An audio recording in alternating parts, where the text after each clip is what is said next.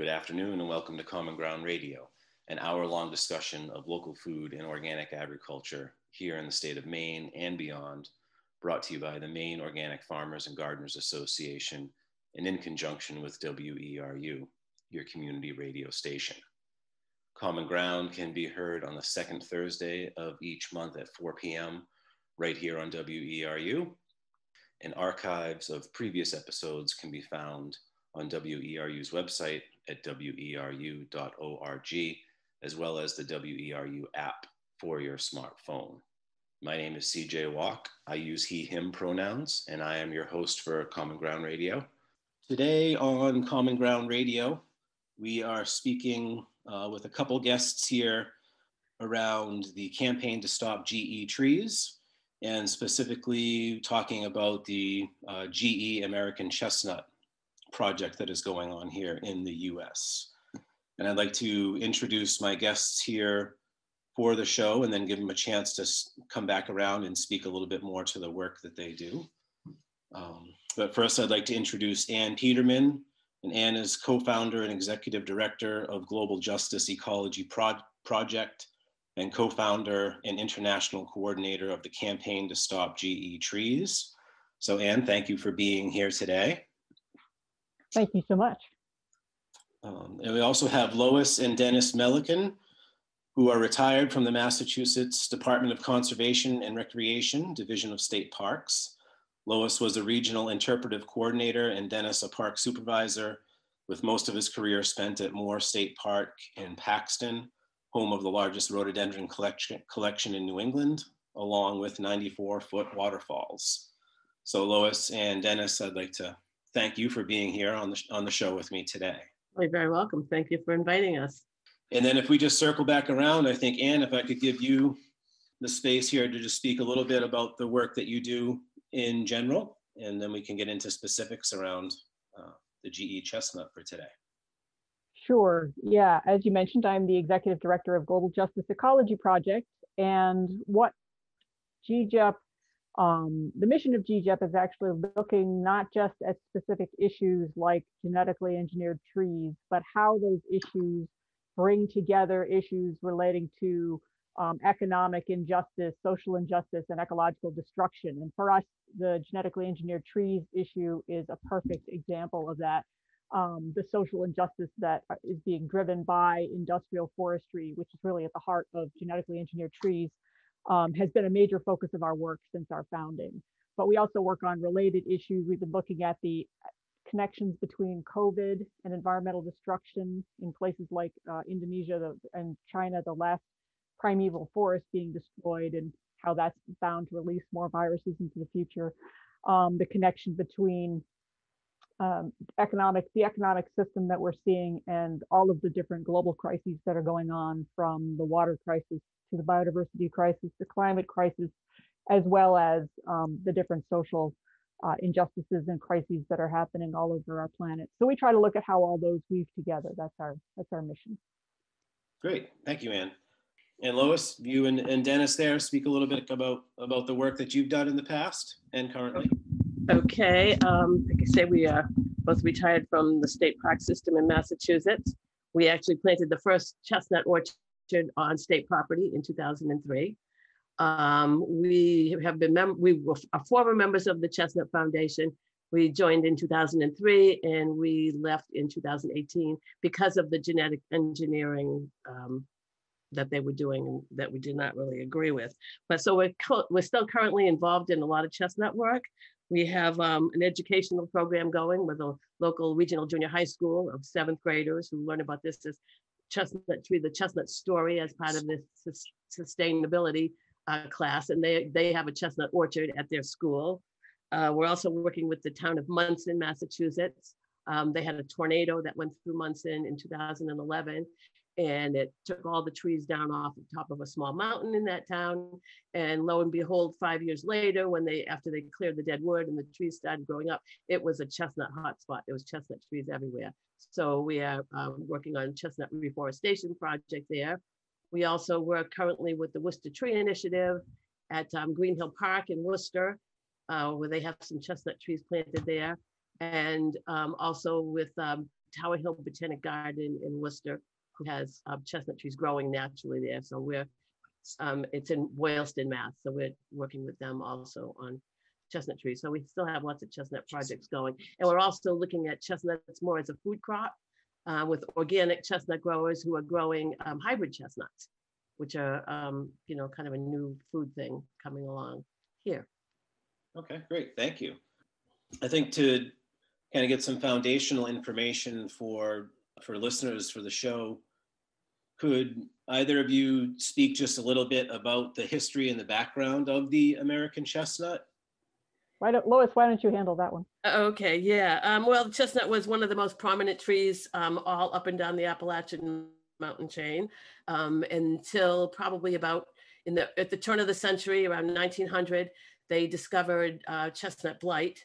And of course, that was at the time when they were starting to import a lot of, imported, not fashion, like, what am I trying to say here? Trees for estate plantings and stuff like that. So that's when they started importing trees. So on some imported trees from China, there was chestnut blight, which the chestnut trees in China and in the Eastern, those trees actually grew up with, evolved with the chestnut blight. So they were able to, withstand the chestnut blight. Whereas when it got to the American trees had absolutely no resistance to chestnut blight. So approximately, how many trees then? 4 billion. 4 billion trees were lost in a period of 20 or 30 years. 40. So by 1950, most of the population of chestnut trees was absolutely decimated.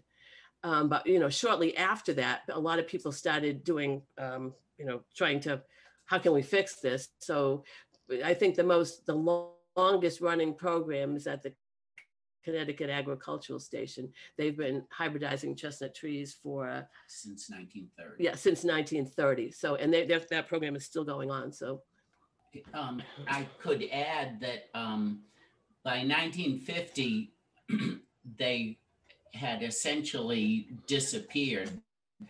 And by 1960, the USDA suspended all research, and it was a broad consensus of opinion that the chestnuts were done for and that they were never going to come back.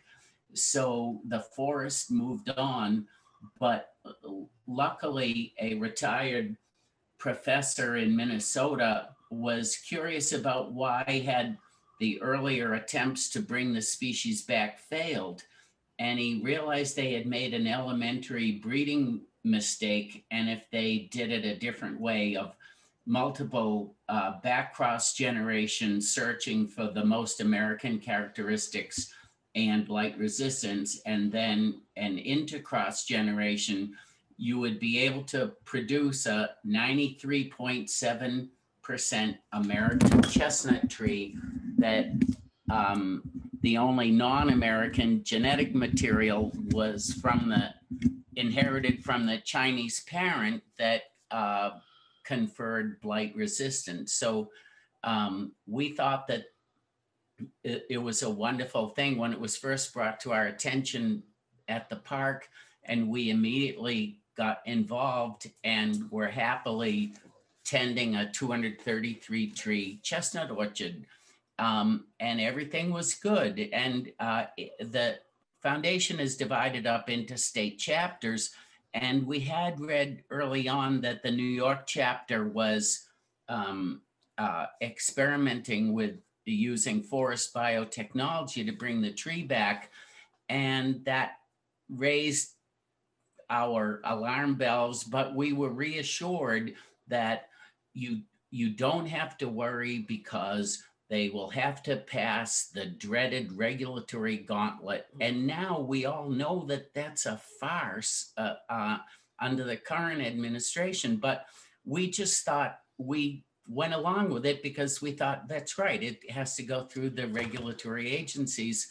And little did we know, and we did not know until the Global Justice Ecology Project did a brilliant white paper that expressed what the real facts were about the corporate support for using genetic engineering. And one thing I wanted to say quickly is one thing that really bothers me the most is this implied sense of urgency that from the GMO advocates that we must embrace genetic engineering to bring the chestnut back, or else there will never be chestnuts in the United States. And that's laughable on its face. We saw the chestnuts at Sleeping Giant State Park in Connecticut.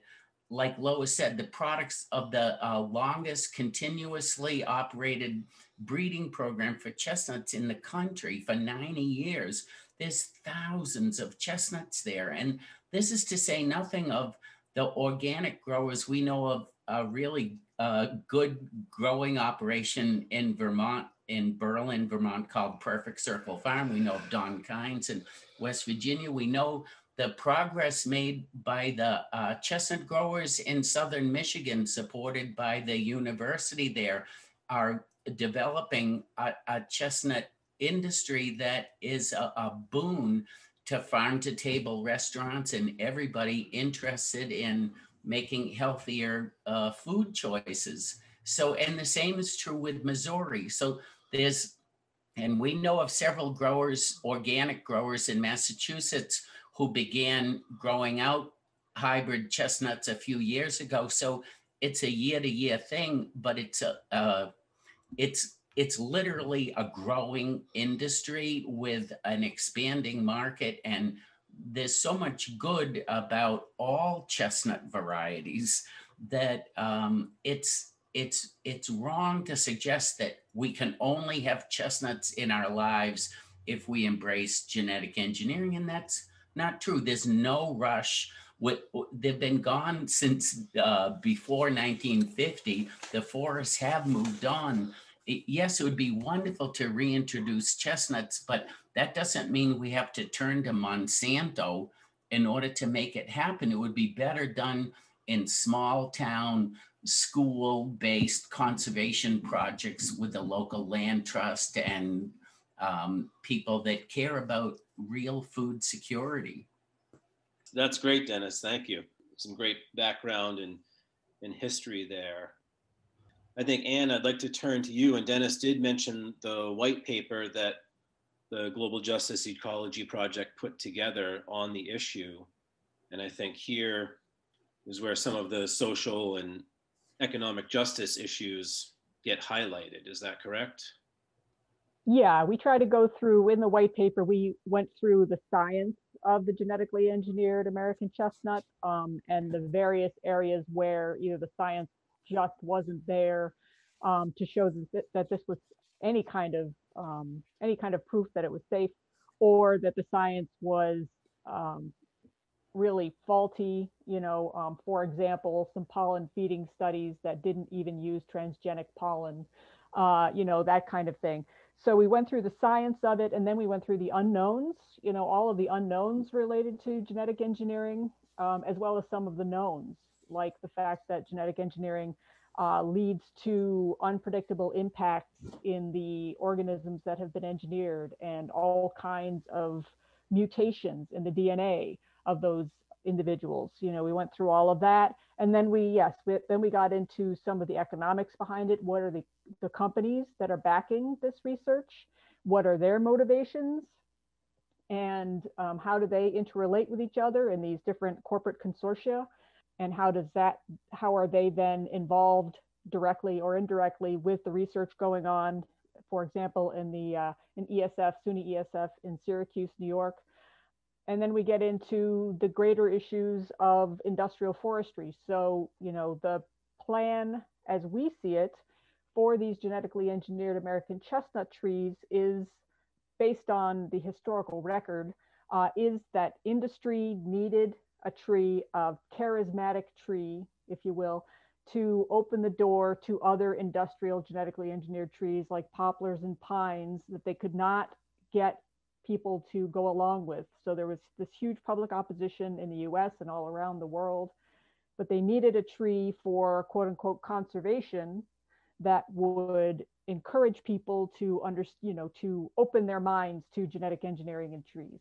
And so they're using the chestnut for that purpose. But even the American Chestnut Foundation, which is one of the great proponents of these genetically engineered chestnuts, admits in one of their fact sheets that approval of the GE chestnut would open the door wide to transgenic trees for other purposes.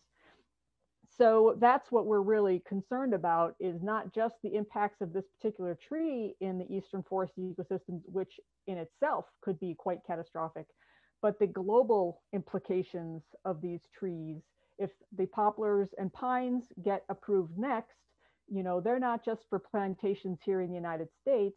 We're talking about exporting these trees around the world, especially the pines and the eucalyptus, which is another tree being engineered, all over the world for expansion of industrial timber plantations, which have, huge track records. The non-GE plantations that exist have tremendous track records of social injustice, people being kicked off their lands, total destruction of forests to expand these plantations, monopolization of water, tremendous poverty rates of the communities that are surrounded by these plantations. It's the social injustice involved with these plantations is terrible. And if trees are genetically engineered with traits that make them more economically valuable for industry, then those plantations are going to expand. And that is one of our major concerns about this genetically engineered chestnut.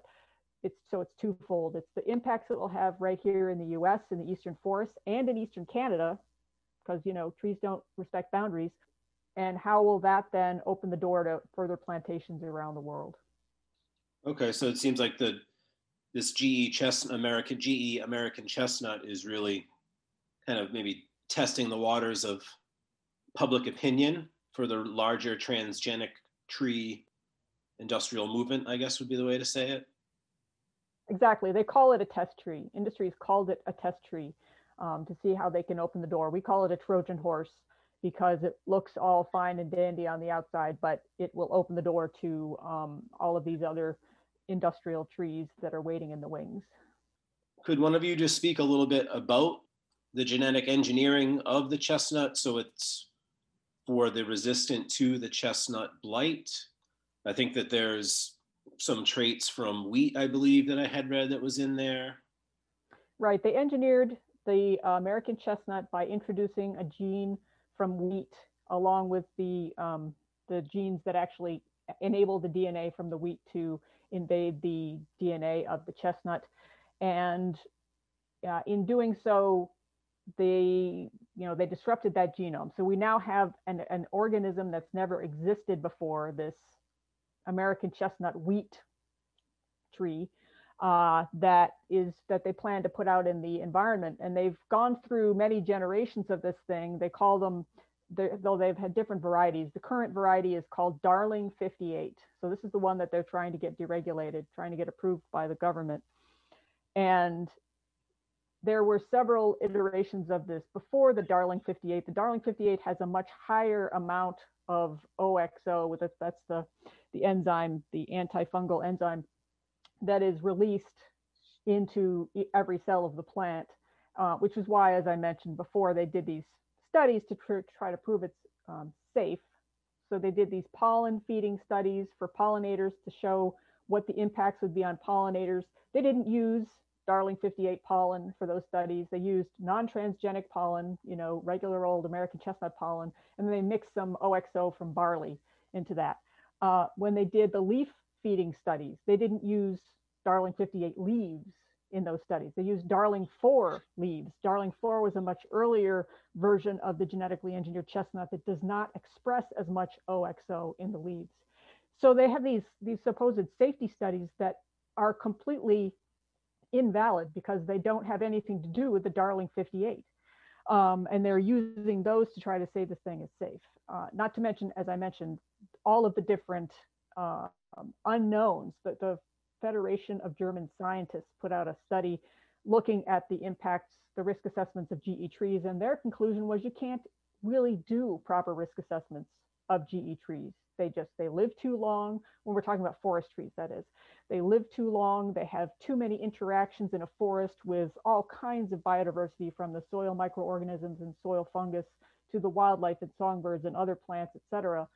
plus they live so long. So they're going to be experiencing changes in the forest, especially in the climate change regime, that are going to cause all kinds of genetic changes over time. So, how will these trees respond at a fundamental genetic level to a long cold snap or a drought or tremendous storms? They don't know that, and they can't know that, especially in a tree as young as the Darling 58. That tree has only been in field trials for 3 years, and they plan to release it unmonitored, no regulations, into wild forests. And it's just absolutely irresponsible. You are tuned in to Common Ground Radio. Today we are talking with members of the Campaign to Stop GE Trees about timber industry efforts to introduce genetically engineered American chestnut trees into our eastern forests. My guests are Ann Peterman, Executive Director of the Global Justice Ecology Project and co-founder and international coordinator of the Campaign to Stop GE Trees, and Lois and Dennis Melican, both retired from careers in the Massachusetts State Park System and longtime American chestnut advocates, breeders, and growers. This is a pre-recorded show, so we are not taking phone calls. Thank you. Lois and Dennis, to jump back to you. Dennis did mention that there is no urgency around getting these trees released back into our forests. And I'm just curious that if the resistance to chestnut blight seems to be the main piece that's kind of argued about, is the only rush really just to get these trees to open the door for other transgenic trees, where maybe markets are increasing for chestnuts as a food source, but I can't imagine that's the overall goal of a larger industrial operation. Right. That's what it seems like to us. I mean, it could be just like opening the door for other trees. Just an interesting fact that I wanted to mention is when they first started out with this project, instead of a wheat gene, they were using the African clawed frog was what they were going to use, until they decided that, public relations wise, that might not be so good, because people would think, clawed sounds good. Sounds bad, and using a live animal and all that sort of stuff. So that's when they changed over to wheat gene, because it just is more acceptable, I think, to people. It just seems like that's what it is to open the door for other kind of things. In all of the chapters, every chapter is sort of on their own financially and, organizationally wise and all that sort of stuff. And it just always kind of amazed us that the New York chapter always had so much money, and we would be like passing the hat between board members to get a lawnmower. So, and then we found out about an influx of money from companies like Monsanto and Arborgen. It's like, wow, what? That was just sort of a shock to us when we found that out. And when we got involved in 2003, one of the first things we learned from the Chestnut Foundation is that this is going to be a lengthy process that could take 100 years.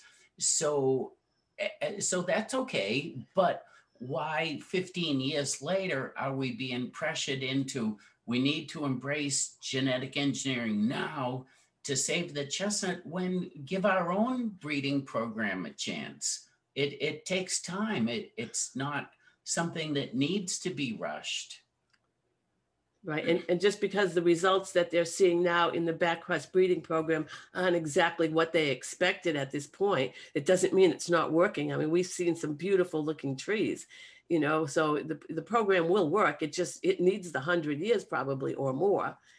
As long as the thing we liked about it most is engaging students and kids and other people in it, which we thought was the great part of it. And we have a great project going with the school, and it's a science project for these kids, but they get outdoors, they're learning all about trees, and it's been going on now for 5 years. In the first 7th grade class, there's about a half a dozen kids that are going to be graduating this June who are still involved in this project. So, to us, that's the way to bring back a chestnut tree, is one town, one community, one school at a time, rather than, farm it out to, bioengineering and do it that way. And are there any efforts to have the American chestnut planted in other countries, or is it really just focused on the US? Well, I mean, there are European chestnuts, there's Japanese chestnuts, Chinese chestnuts. So a lot of a lot of places around the world are not having the problems that we have. There is an organization in the United States, and that's the American Chestnut Cooperators Foundation, and they also have been together since about the same time as the American Chestnut Foundation, probably like in the mid 80s or something, early, maybe late 70s. And they are using just American trees, and they're doing back cross breeding and grafting. And we just this past fall saw one of their orchards. And I mean, I couldn't believe looking at these 35-year-old chestnut trees that were just, I mean, you could tell they were fighting off the blight. We used to have a misconception of, the tree that doesn't have the blight is going to be a perfect looking tree. And these weren't perfect looking trees, but you could see that by the bark that they were fighting off the chestnut blight. And I never saw such good looking chestnut trees in my life. They had huge, large, dark green leaves, and the nuts were just perfect. So that we've sort of aligned with them a little bit more and doing that. So we're working kind of with the American Chestnut Cooperators Foundation on American chestnut, which is a woodland tree. And then we're also working with chestnut orchardists in growing a food crop. The difference between the American Chestnut Cooperators Foundation and the American Chestnut Foundation is that they are using only large surviving pure Americans. There are a few, and they're under the radar. They've been growing them out using the same back crossing technique that we were using. You grow them out and you challenge them with a blight inoculation. You select the survivors and you cross them again. And like Lois said, last September, we went down to the southern end of the Blue Ridge Mountains and saw one of their orchards, and it was like being in Shangri-La. They were the healthiest, nicest looking trees. And like Lois said, you could see in the bark how they had successfully warded off the blight, and they produce incredibly delicious, large chestnuts. So the difference between them two is not just that they don't incorporate any Chinese genetic material, but they don't have donors like Monsanto. They don't have offers of in-kind support from corporate mega donors. So they've just been quietly doing the work without any publicity, but they're bringing the chestnut back, but the New York Times will never consider interviewing them. So just in terms of the blight, just to get to move on a little bit past this kind of back cross breeding program, I'm just trying to clarify in my own mind. It seems back cross breeding being a lot slower but showing improvements really isn't developing a resistance to the blight to say eliminate the blight altogether, but the trees have the ability to fight against the blight and survive. Correct. Yeah. The blight is an airborne fungus. It's always, it's not going away anywhere. But we want to get trees that are tolerant of that blight. The simplest way to explain the breeding program is a baseball analogy, but a research orchard like the one we had at Moore State Park of several hundred trees is like a AAA farm club. And then you get the best players from that team that could make it into the big leagues, which is what we call the next step in the process, a large seed production orchard of several thousand trees, which grow out close together and get rogued out and selected at the rate of only one tree out of 150. So out of 3,000 trees, you would only select the best 20, but that's the way the process is working, and it is working. It's inevitable. Its success is inevitable, and all that's needed is patience. And how many years would it take to grow out a chestnut to its stage? I would say roughly 10 years for the inoculations and the selections to be done in a seed orchard by the time the last plot was planted. Right. By the time a tree is 10 years old, it's producing reliably reliable amount of nuts. So a generation in the chestnut tree is, only 7 to 10 years in terms of when they can start producing. I mean, some trees even start producing earlier than that, especially some of the hybrids that they've been growing. And then on the other side, in terms of the GE chestnut with the OXO enzyme, that's not really eliminating the blight either. It just prevents the spread within the bark of the tree or within the tree. Right. Okay. Right, and that's been one of the concerns that's been raised about the OXO, the Darling 58, is the fact that it can actually be a blight reservoir. In other words, because the blight attacks the tree but doesn't kill the tree, the tree actually becomes a host for the fungus, which then spreads it out to more trees. And so in that way, it's actually a threat to the remaining wild American chestnut trees that are in the forest. There's an estimated 4 million or so wild American chestnut trees that are still out in the forest. Estimated 4 million still wild in the forest. Right. And you were asking about other countries, and I briefly mentioned earlier about Canada. And there is a lot of concern by folks in Canada about this US regulatory process because of the contamination issue. So if these genetically engineered Darling 58 trees are approved here, it's not going to be very long before they wind up in Eastern Canada, especially because New York is such a focal point for the development of these trees, these genetically engineered trees in wild ecosystems. A lot of parks are getting ready for them here in the Western New York, for example. Canada is literally right across the Niagara River. So the fact that pollen is going to spread over into Eastern Canada, into Southern Ontario, it's not going to take very long. And climate change projections show the American chestnut range going quite significantly up into the Maritimes and into Eastern Canadian provinces. So the expectation is that the range would increase towards the north as maybe temperatures are more unstable or warming. Is that what you meant? Right, and the people in Canada are afraid that this is if this Darling 58 chestnut is approved here in the U.S., it's going to harm their own American chestnut restoration projects.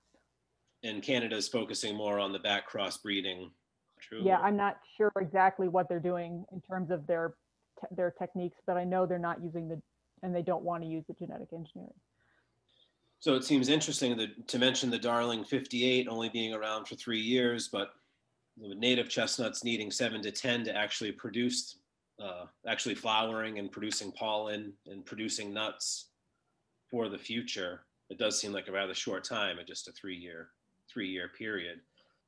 How many years total that the work has been going on for a genetically engineered chestnut? Well, I do know that that according to Susan Frankel's book, the New York chapter of TACF was the first to be established in 1990. But we had always assumed that, well, I guess at SUNY ESF, they're doing genetic research, but I'm sure, given how huge New York State is, that there are plenty of people growing out research orchards and seed production orchards like we were doing in Massachusetts, only to find out that they never grew a single backcross orchard and always relied on doing it through SUNY ESF. And then to read that it's a shoestring operation when you have the support of a giant university and the professor's salary and all the expenses is taken care of, compared to us who had to pass the hat when our lawn tractor died. So we were a shoestring operation. They were funded through state government, through the university. I just find it interesting that the New York chapter was the first chapter, and that was their whole intention. So I guess, the intention to do genetic engineering has been around for quite a while in the Chestnut Foundation. Just a little bit of history, that foundation was established in 1983. They didn't plant their first trees until 1989 in Southwest Virginia. The following year, New York became the first chapter, but they never did chestnut growing. They only did genetic research. What is there to gain for moving these things forward as quickly as possible? It just seems so unnecessary to us.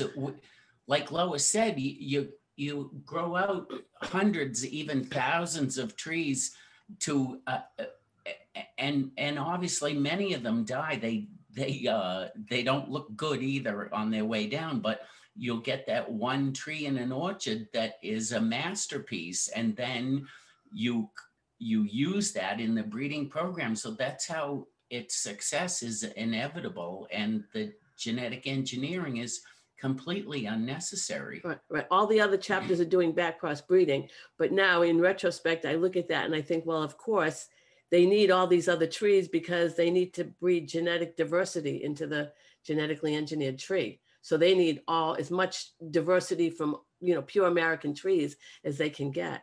So, chapters, in fact, now many of the chapters we were all doing back cross breeding. Now there's many chapters that are doing strictly what they call germplasm conservation orchards. So they're strictly planting American chestnuts that they know will not survive the blight for too many years, but they will be alive long enough for them to be able to take genetically engineered pollen and put it on those trees and, get genetic diversity, and vice versa too, putting the genetically engineered pollen onto pure American trees to get the diversity that they need for their program.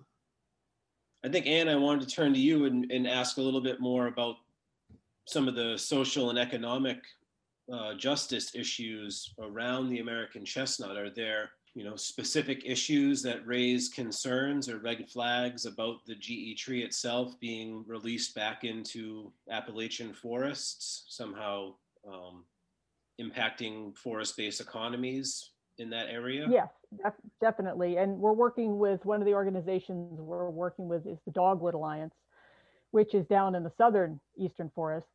And they are very much opposed to the genetically engineered American chestnuts because of the door opening problem. They're already facing industrial pine plantations down there, and they foresee the American chestnut as paving the way for an expansion of those industrial pine plantations, except this time they'll be engineered for whatever traits industry decides they need pines to have. For example, the ability to kill insects or grow faster or whatever, or tolerate hotter temperatures, or freezing temperatures.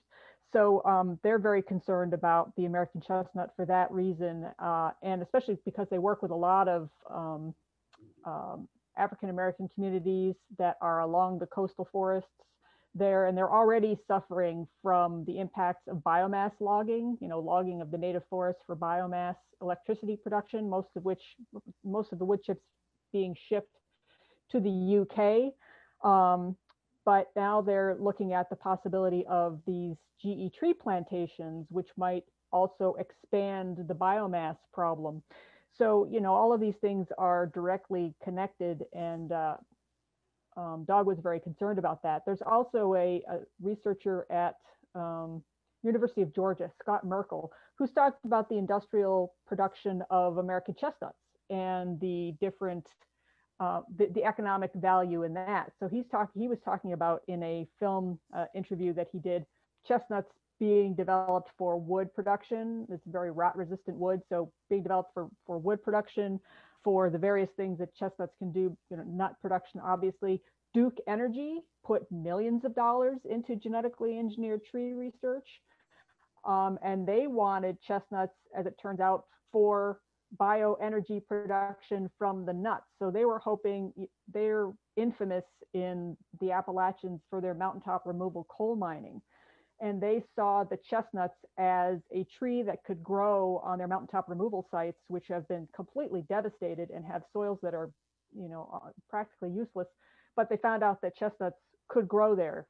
I don't know how well they grew there, but they could grow there.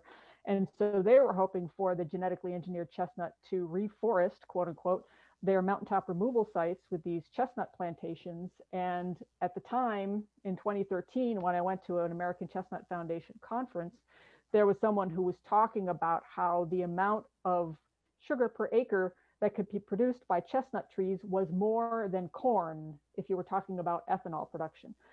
So, the researchers are talking about reforestation, conservation, and so on and so forth. But there is also this industrial production aspect that's being almost completely ignored. And does it seem like the industrial side of things has like clear economic benefits for the companies involved? Is it a realistic operation? Duke has since then not been putting so much funding into this, so I'm wondering. They are very quiet about it, of course, but I'm wondering if that didn't turn out to be quite the way that they had hoped, that either the chestnuts don't grow very well on the mountaintop removal sites, or they found out turning the nuts into ethanol takes a long time, or I'm not sure, but it seems like for Duke Energy anyway, that was a bit of a pipe dream. We'll see. Maybe they've got their things going on behind the scenes and they're ready to jump if these trees are approved. We'll see. You are tuned in to Common Ground Radio. Today we are talking with members of the Campaign to Stop GE Trees about timber industry efforts to introduce genetically engineered American chestnut trees into our eastern forests.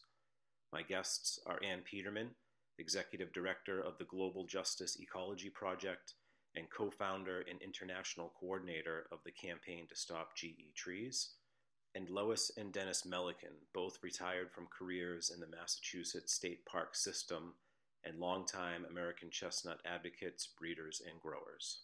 This is a pre-recorded show, so we are not taking phone calls. Thank you.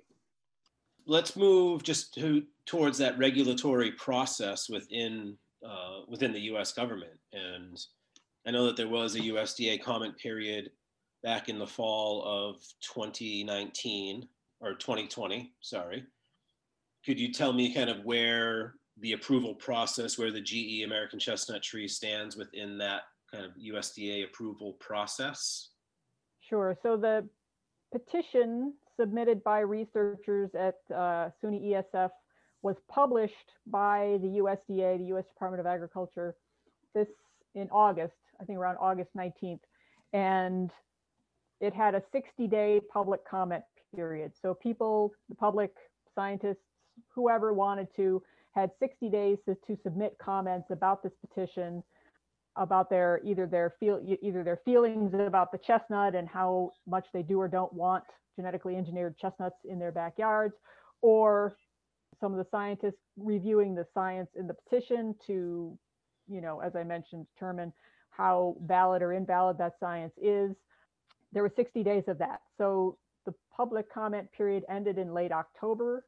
The USDA is now going through all those comments, and eventually it looks like the process can go a number of different ways, but it looks like they will probably produce an environmental impact statement based on all those public comments and the petition, in which they will look at the possible impacts of this tree, as well as its threat as a plant pest. It's a little bit confusing the way their regulations work, but they look at the chestnut in its potential to become a pest to other plants. It seems interesting that part of the process is, would the plant become a pest to other organisms, say in the forest, when it's already been kind of identified that it may be housing or containing the virus that would spread to other Well, exactly, and that's where the Plant Pest Protection Act comes into play. Is that these trees could be a blight reservoir, which would endanger other trees. So that's definitely a part of it. The National Academy of Sciences did a whole study on the potential for forest biotechnology to be used in conservation, and some of us at the Campaign to Stop GE Trees presented at that, and then they came out with findings. And one of their key findings in their conclusions was that the regulations are completely insufficient at the USDA, at the FDA, the Food and Drug Administration, or at the EPA. They don't have regulations for dealing with genetically engineered trees. They have no idea how to regulate these things, or even the questions that they need to ask about it. So the NAS was raising red flags about the regulatory process. So yeah, you have William Powell and other researchers saying, oh, the regulatory gauntlet. Meanwhile, the National Academy of Sciences is saying, actually, this regulatory process is really bad and very insufficient. So yeah, we're concerned about how this is going to move forward. They are going to, it looks like the researchers are going to need permission also from the EPA, as it looks like the EPA is going to consider the genetically engineered chestnut, a pesticide because of the fact that it has this antifungal property built into it. Yes, I feel like that was at kind of the heart of an issue maybe back in the 1980s when the new leaf potato that contained BT came out, that it would be registered as a pesticide would have to be registered as a pesticide in order to be grown. So if you're talking about the American chestnut as maybe a nut crop, food crop that is also registered as a pesticide, I could see that might turn some people away from supporting that as a food crop. Right. And that's the other thing that I'm sure Lois and Dennis could speak to is the potential economic impact of these trees on other chestnut growers. So, organic chestnut growers, conventional hybrid growers who are, stand to lose their markets if these things get contaminated with this GMO chestnut pollen. Right, that's right. Because most of the chestnut growers that we grow are organic farmers. I mean, some of them are certified organic, but even the ones that are not certified organic consider themselves organic because they don't use there's nothing, they're not putting pesticides, they're not putting herbicides, they're putting nothing on those plants. They're just letting them grow naturally. So they're afraid of, like Ian said, pollen drift is one thing. And another thing that we've noticed that spreads chestnuts like crazies, believe it or not, is squirrels. Because if a tree is dropping a lot of nuts, those squirrels are going to pick up the trees and plant them elsewhere. We've had instances of 2 trees in our own yard were planted. We were like sorting nuts on our front porch, and a year later, up comes a chestnut tree nowhere near where we were working. And in our project at Mount Eller in Munson, also we're finding new chestnut seedlings that are nowhere near other chestnuts, growing. So it's not a nut that dropped from the tree; it's a nut that was brought there by some critter, most likely. So that they're kind of a concern about that, because especially people that are growing in Western Massachusetts, where most of the agriculture is in Massachusetts, it's very close to the New York border. So, that's a little bit too close for comfort for a lot of these people. Okay, so it seems like challenges just kind of regulating the science in the industry, but then you have nature kind of running its own course, and maybe even more difficult to regulate the squirrels moving nuts around. Right. And I mean, given the fact that, if they genetically engineer a food crop, well, it's an annual crop and it's going to be another one next year. But a chestnut tree especially, can live for 100, 200, 300. Chestnut trees live for a long time. If these Darling 58 trees are deregulated, are approved for non-regulated status, then that means that people can take seedlings, can take chestnuts, can take whatever they want and plant it anywhere, and it will be completely unregulated. There will be no way to trace where these trees have gone, where they've been planted. So if something goes wrong in the future, suddenly we find out 10 or 12 years down the line that there's some terrible impact from this genetic engineering technology. They're out there. This is an irreversible experiment with our forests, and that's one of the reasons that people are so concerned about this, and are joining our side. Why 125,000 people registered opposition during the public comment period to the genetically engineered Darling 58 chestnut. 109 organizations got on board with us, all in a very quick period of time, because they don't give you a lot of time between when they publish the petition and the end of the public comment period. So we had to really mobilize quickly. But there was a lot of concern by people, and that's one of the big reasons is this is irreversible. Once these things are approved, once they're deregulated and allowed to go anywhere, what do you do? You can't, there's no way to stop that if a problem is found later. No easy way to do the recall of like something on a grocery store shelf that needs to come back. Right. That's to me, one of the most scariest parts is, what if something goes wrong 10 years, 20 years, 30 years down the road? How would they ever be able to take these trees back? They can't. Not if they're just allowed to plant them anywhere. So moving forward in that regulatory process, are there any upcoming dates that people should be aware of with changes from the Trump administration to the Biden administration? Any changes there, I guess, within the U.S. government? I would say that there are no, there's no rosy horizon for the issue from our perspective with the change in administrations. So I wouldn't say that there's a lot of hope there. The hope is in the huge opposition of people that are on the ground that don't want these trees.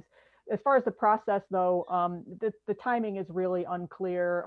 With the genetically engineered eucalyptus tree, which was the last time the USDA considered deregulating a genetically engineered tree, the process actually went on for years and didn't actually have a conclusion. It just sort of, evaporated at the end. So I'm not sure, there was never a decision on the genetically engineered eucalyptus tree. Will it come back?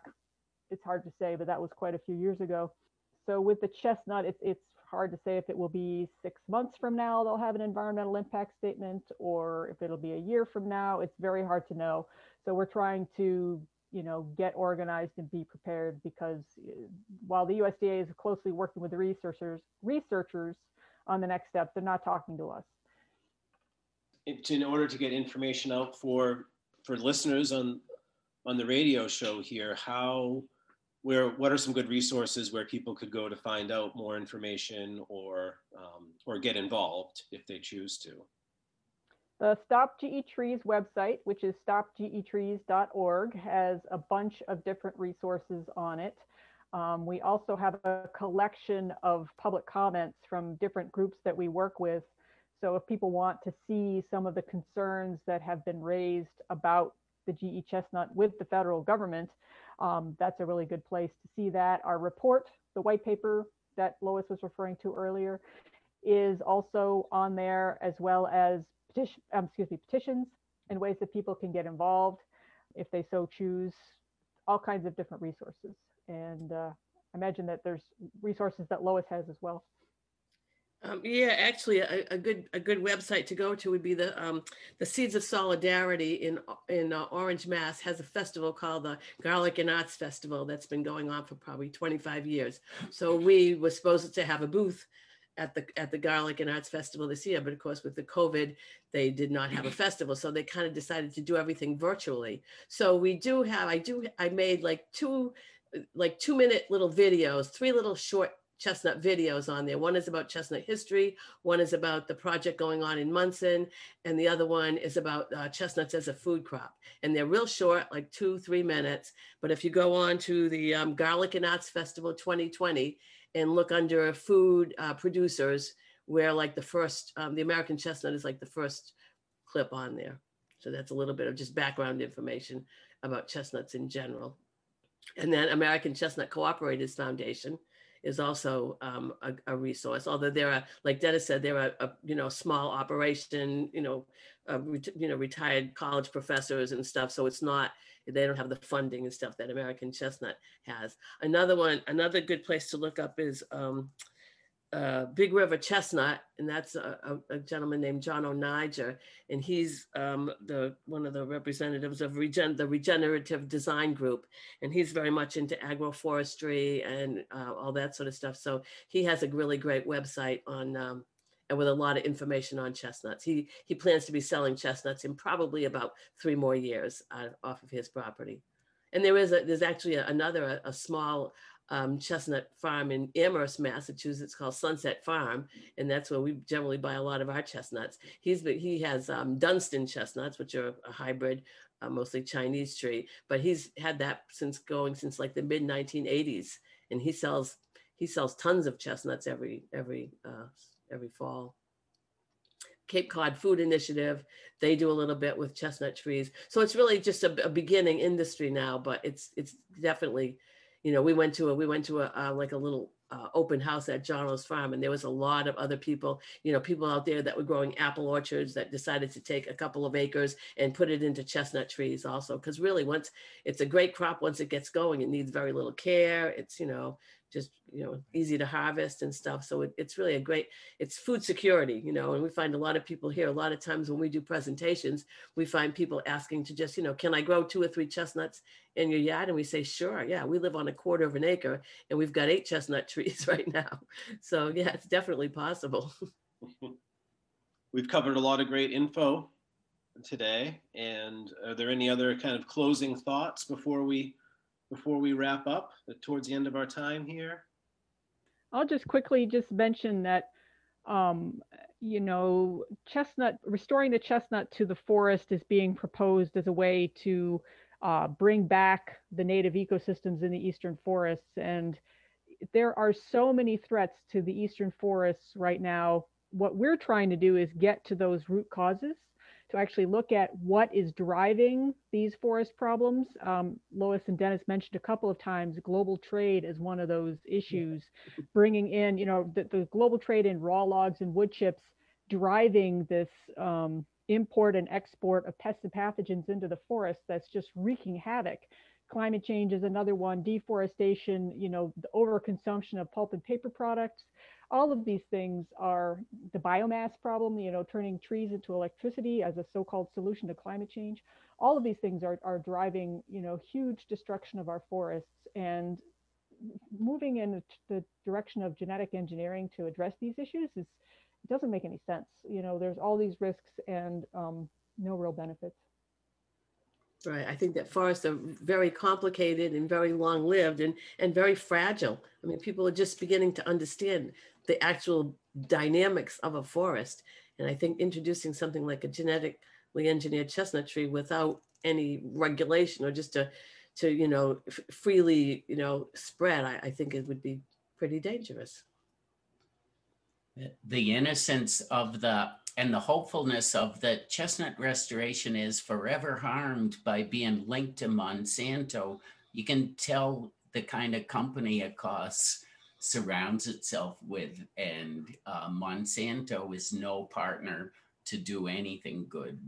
That I don't think you'll ever hear Neil Young do a song bashing back crossbreeding, but he's taken on Monsanto. So we've come to the end of our show today, and I'd like to thank our guests for being here on Common Ground Radio. So I'd like to thank Ann Peterman, who is the Executive Director of the Global Justice Ecology Project. Thank you for being here today, Ann. Thanks very much for the opportunity. And then I would also like to thank Lois and Dennis Melican from Massachusetts and their longtime work with the American chestnuts. And I really appreciate you folks joining me here for the show today. Yeah, thank you very much for inviting us.